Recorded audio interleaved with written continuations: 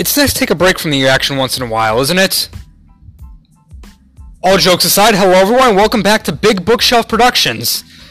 Now, for this week's episode, I'm just going to talk about something very interesting within the superhero genre. The ability to make these superheroes look just as human as the people that they save. Well, with the recent release of WandaVision on Disney Plus being the first Marvel Studios production to really take a step back from some of the whammo blammo action, give us some different ways to look at superheroes, I want to talk about a couple other superhero stories that do this. My two focuses being The Incredibles, and The Incredibles 2 at that, and Watchmen. Let's get started.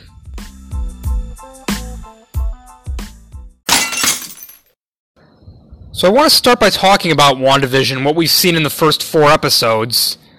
Obviously, so far, it is brilliant. Obviously, it's great to see MCU action back, especially after the fact that Black Widow, Eternals, Shang-Chi all got pushed back. But to have WandaVision out is nice to really see how Marvel translates over Disney Plus. And I also love the classic sitcoms feel, as I had older parents and had actually been able to see some of the older sitcoms, such as Family Ties, or I haven't really seen Dick Van Dyke that much, but I've seen Bewitched, which probably is the closest thing I've seen to WandaVision when you think about the concept.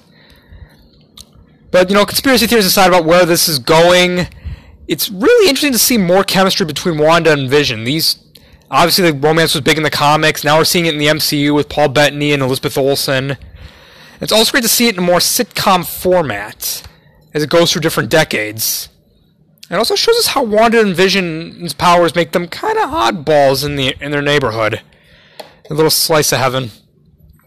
I think it's actually our most unique project since Black Panther because, well, not just because of a streaming show, because of that feel, that mundane aspect that goes along with their superpowers. I mean, imagine trying to cook dinner for your husband's boss.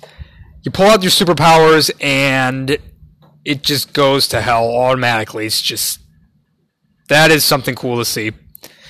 It's not cool for Wanda to go through, but it's fun to watch. I mean, it's not every day you get to see superheroes in a more sitcom-style environment, but we've been close. How about a decade and a half earlier? Or actually, I should say it like this. Too late. 15 years too late.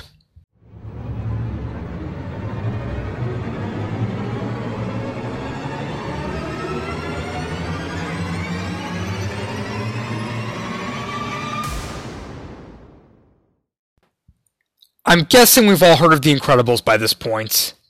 The Parr Family, Elastigirl, Dash, Violet, Mr. Incredible, Frozone, yada yada yada. To me, I think it's one of those films that actually gets better when you get older. Initially I loved it growing up. I didn't watch it too often, but when I revisited it when I was in college, it became one of my favorite movies. I'd put it in my top 6, if you may recall. And I would even say that Incredibles 2 is my favorite of the Pixar sequels. Of course, I'm probably biased on account that, well, not a big Toy Story fan. Don't shoot, please. But one of the things I really love about what Brad Bird put in The Incredibles was that fantastic marriage of the mundane and the fantastic. I just love the aspect behind it for a lot of reasons that are really hard to explain.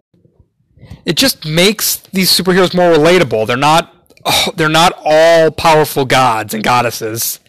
If you recall a scene very early within the story, you'll recall Mr. Incredible getting a bomb off of Incrediboy's cape, falling on the L train tracks, and seeing the L train coming at him. You see Mr. Incredible go out there to be the buffer to stop the train. You see him for a brief second just close his eyes, turn his head away right before impact. It's a nice little touch that shows the character's humanity. And it definitely makes the character more relatable, especially when you look at Bob's struggle within the story. And then, going from there, we come to another story that makes superheroes more human. Who here's heard of Watchmen? For those of you who haven't really heard of Watchmen, it started life as a 12-issue comic series that came out between 1986 and 1987. It was a DC release, but this story is more DC than DC. I mean, graphic, gory violence depictions of sex and nudity, damn near apocalyptic setting, Basically, if you thought Batman Gotham City was just great, wait until you read this. But it's a fantastic story nonetheless. I mean, it's darker, it's more personal, it's a psychological experiment in a sense. It's set in 1985 where costume vigilantes, not superheroes, costume vigilantes, were once a big part of American society until Nixon, who used them to win the Vietnam War, abuse his power, ban those costumed adventurers, and left America closer to nuclear war with the Soviet Union than ever before. This story follows a couple of these vigilantes after one of their own is murdered. The graphic novel is considered a staple of pop culture, as the graphic novel is actually the only graphic novel to be on the 100 Best English Language Novels since 1923 list on Time magazine. Also has an Eisner Award and a Hugo Award. This book basically doesn't pull any punches. It is just as dark can get. And it was even considered unfilmable for a long time until Zack Snyder, aka the guy who pretty much pushed the DCEU too fast, filmed it, and it got released in 2009, and it was solid for the most part, but some of the changes and additions they made, such as adding more action sequences to it, didn't really hold up as well as they could have, and the costume designs even I thought were a little too much as well. Then again, as we've all said, the graphic novel had a very high benchmark, so it's not exactly like Snyder had low expectations going into this. It's not like Batman vs. Superman or Man of Steel. I know some people like Man of Steel, but I got 30 minutes into it, and, well, I was done. So there's my opinion on that. So let's move on with those explanations. There is one very big similarity that I see with all three of these stories. A strong focus on the psychology of superheroes. Let's start with WandaVision, what we've seen so far in the first few episodes. My best guess with what's going on is there has to be some manipulation from Agnes, but I wouldn't be surprised if this whole thing ended up being entirely Wanda's creation, holding an entire town hostage and trying to create this perfect world where she and Vision can be together. I mean, let's face it, Scarlet Witch in the MCU has pretty much gone through one of the worst paths any human can go through. Losing your parents in a bombing where a Stark Industries weapon was used in it. Her and her brother ended up being modified into superhumans by Hydra remnants. Losing that brother, accidentally splitting the Avengers in half over your own powers so you can't control them, having to live on the run with Vision stopping in from every now and then. Vision getting the Mind Stone yanked out of him by Thanos and killing him permanently. Being wiped out of existence for 5 years. You get the point. She's been through a lot. It would make perfect sense if Wanda just snapped and took refuge in this town, holding it hostage, making it her own sanctuary where she and Vision could just live together in peace. The peace that she never got to enjoy when she was a kid, when she was an adult. The peace she never got to see. Only problem is, well, keeping a whole town hostage and hiding it from the rest of the world isn't exactly the best coping mechanism I would recommend to somebody. Then again, there's still a lot of show left, so we should have more answers, and I will undoubtedly be wrong by the end of this. There's no doubt what the MCU has been doing. Let's move on to The Incredibles and some of the character profiles we see there. Now, obviously, we know the story of Bob Parr, once the great superhero Mr. Incredible, forced to retire to the suburbs, raise a family, and, well, after that, he's not happy with it. He feels unhappy because of being forced to retirement, not being able to really enjoy that life. However, fate sends a call to have him come back to his superhero days, and eventually, well, he does start to feel alive again. He also has to realize that it's not all him, it's all his family as well. I'm going to go into a lot of depth about a lot of these characters. In fact, as a little fun fact, when Brad Bird wrote these characters, the Parr family, he wrote their powers based on the personality and archetypes of a family. For example, Bob Parr, Mr. Incredible, his power is super strength. He's the dad of the family, has to shoulder a lot of the weight of making sure the family is happy and successful and yada yada yada. So it would make sense that his character be strong and with limited invincibility.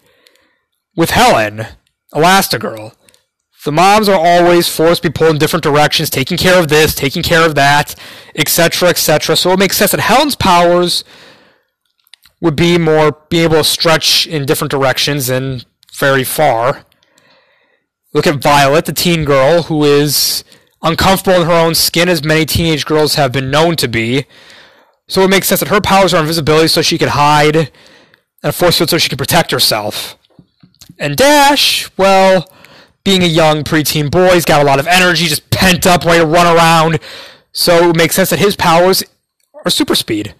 And then we come to Jack, the adorable little baby with fire, morphing, copying, super strength, laser eyes, pew pew. Babies are full of potential. We don't know what they're going to be. So it makes sense that Jack's powers are limitless. And then I'm going to add Frozone in the mix. Frozone's character, Samuel L. Jackson's voice just sound cool, smooth, suave. So it makes sense that he had the power of ice. I like those ideas especially because they give the powers more depth. They're not just randomly slapped onto a character for absolutely no reason. It would make sense, especially, I'm going to give a Marvel example here. Iron Man, Tony Stark.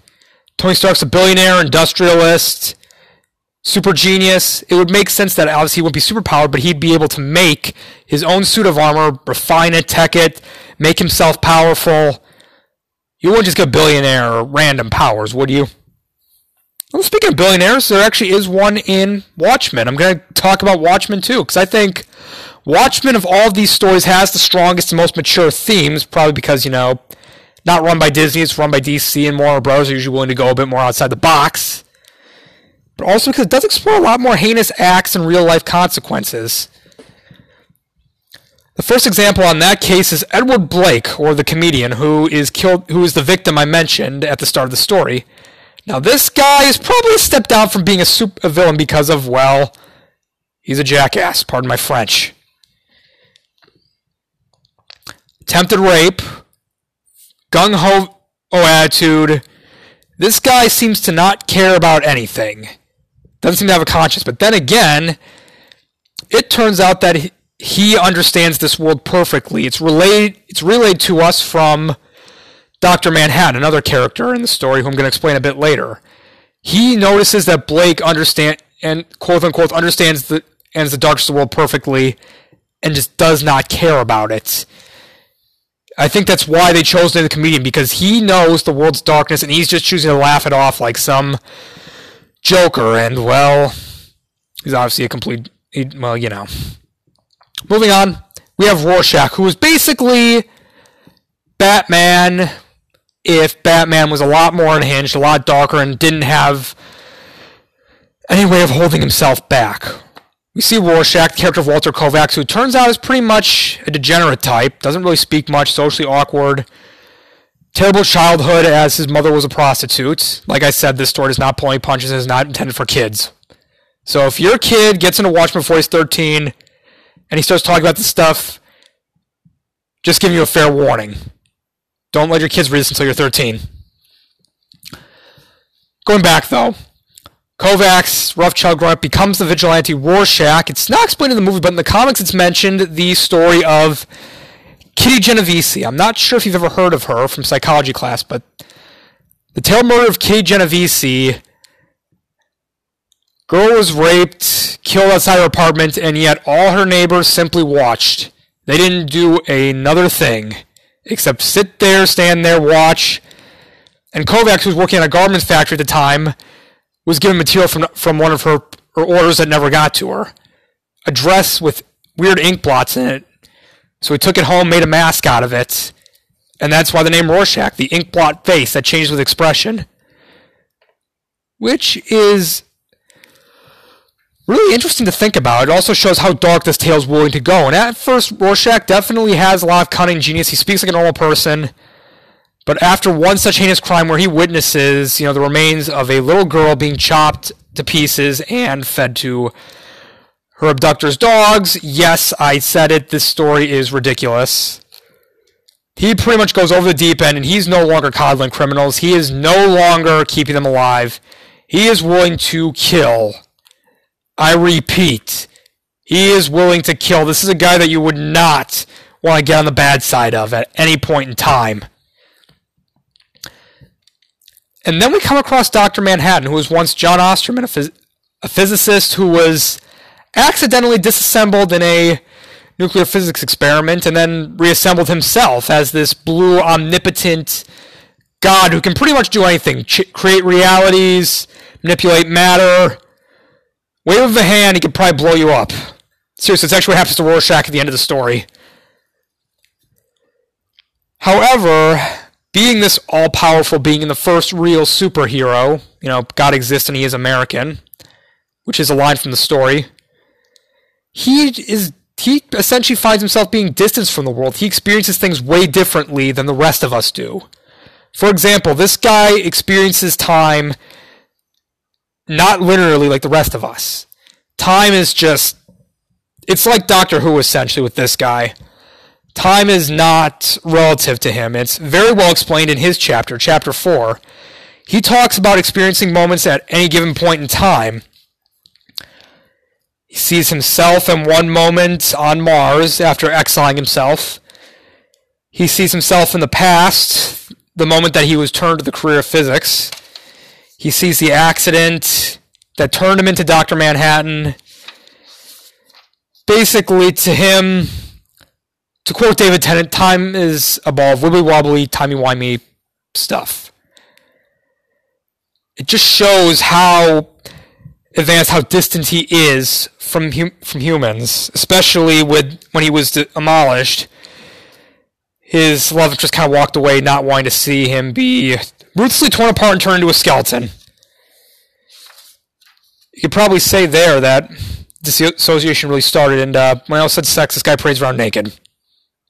Yep, hide your kids, hide your wife, etc., etc. I do not know how I can say this on a podcast, but if they report me, I'll take that as a lesson moving forward. I've never really done podcasting before October, so you live and you learn. Apologies in advance.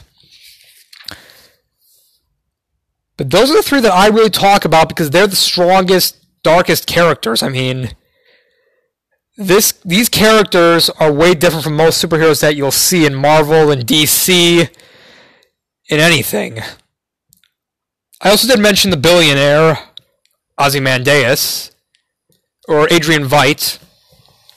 And it turns out Veidt is kind of the semi-antagonist, as he was once a crime fighter, became a billionaire, and once he actually revealed his identity and decided to retire early, continue making his fortune. It turns out at the end that Veidt kind of manipulated everything so he could destroy the world to rebuild it, in a sense. I won't spoil how he does it in both the comic and the movie. You'll have to watch both of those for yourself. But the idea for him to destroy the world to save it is a very interesting concept, and it shows how you can humanize supervillains. We've seen it with Killmonger and Black Panther MCU, but I would tie it back even to The Incredibles. The villains of Syndrome and Evelyn Dever, the Screenslaver. What are their motivations? With Syndrome, or Buddy Pine, or Incrediboy, whatever, Buddy just wanted to be Mr. Incredible's sidekick. It was like, it's basically Batman rejecting Robin, and if Robin, because of that, became a villain because of it, on that account. He wants revenge against Mr. Incredible, and to be the hero that he was never given the chance to be. The Omnidroid is his creation. He intends to use it to fight it and make himself look like a real superhero and get that attention, and then obviously sell that gear and prove that even without superpowers, you can still be super. And like he says, and when everyone's super, no one will be. I couldn't resist. I actually would go as far as say Syndrome is my favorite supervillain within the superhero realm. Given his motivations, given his charismatic performance by Jason Lee, Syndrome is among the best of the best. I love how the character is written by Brad Bird. And it's hard to believe that at first, Syndrome was not supposed to be the villain. He was supposed to show up at the beginning, threaten Bob and Helen and their newborn Violet, be killed off in the beginning. We had an entirely different villain for the rest of the movie. But everybody loves Syndrome so much, they just turned him into the villain. And you know what? Fantastic call.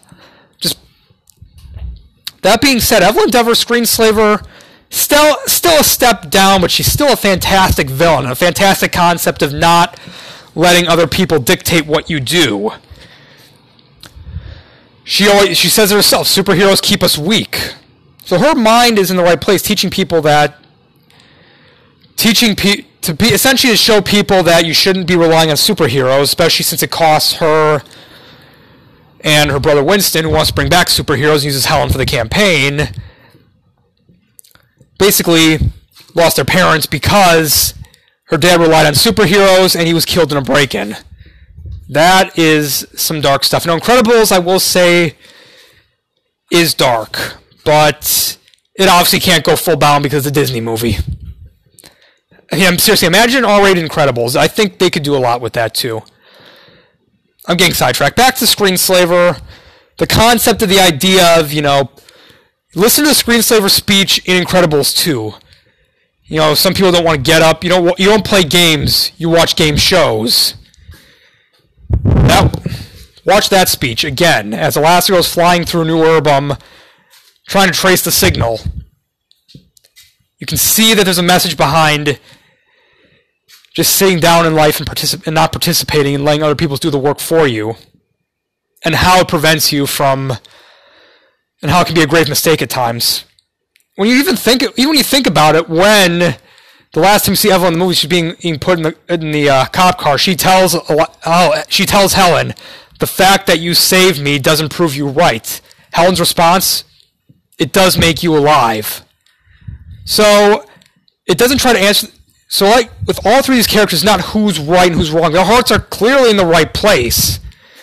They're just using their own diabolical means to try and reshape the world.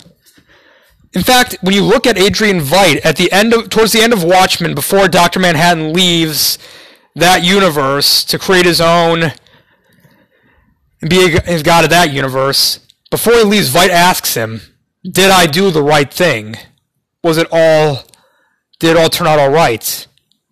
And essentially, Dr. Manhattan doesn't fully answer his question. He just leaves it open-ended. He says, "Nothing ever ends." That's the beauty of I think when you can get a supervillain realistically nailed in any medium of superhero story, you've got yourself quite a product.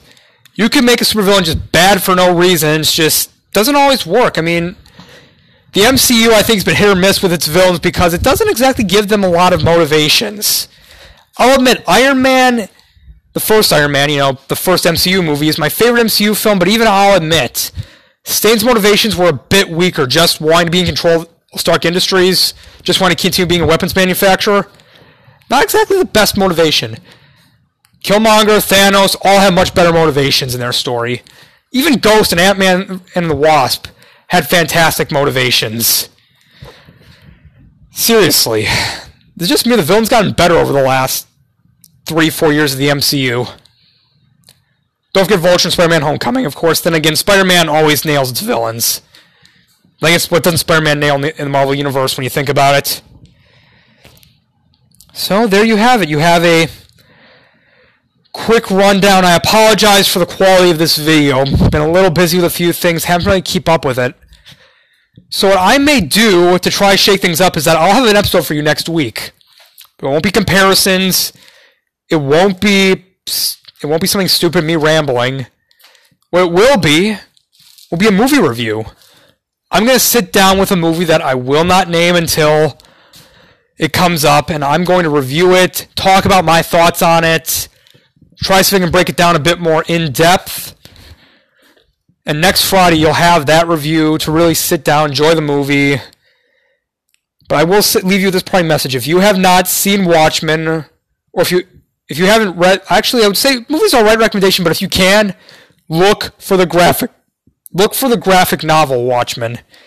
It's a beautiful piece of work, and I would recommend it to anybody who can stomach that kind of thing. That being said, have a great weekend.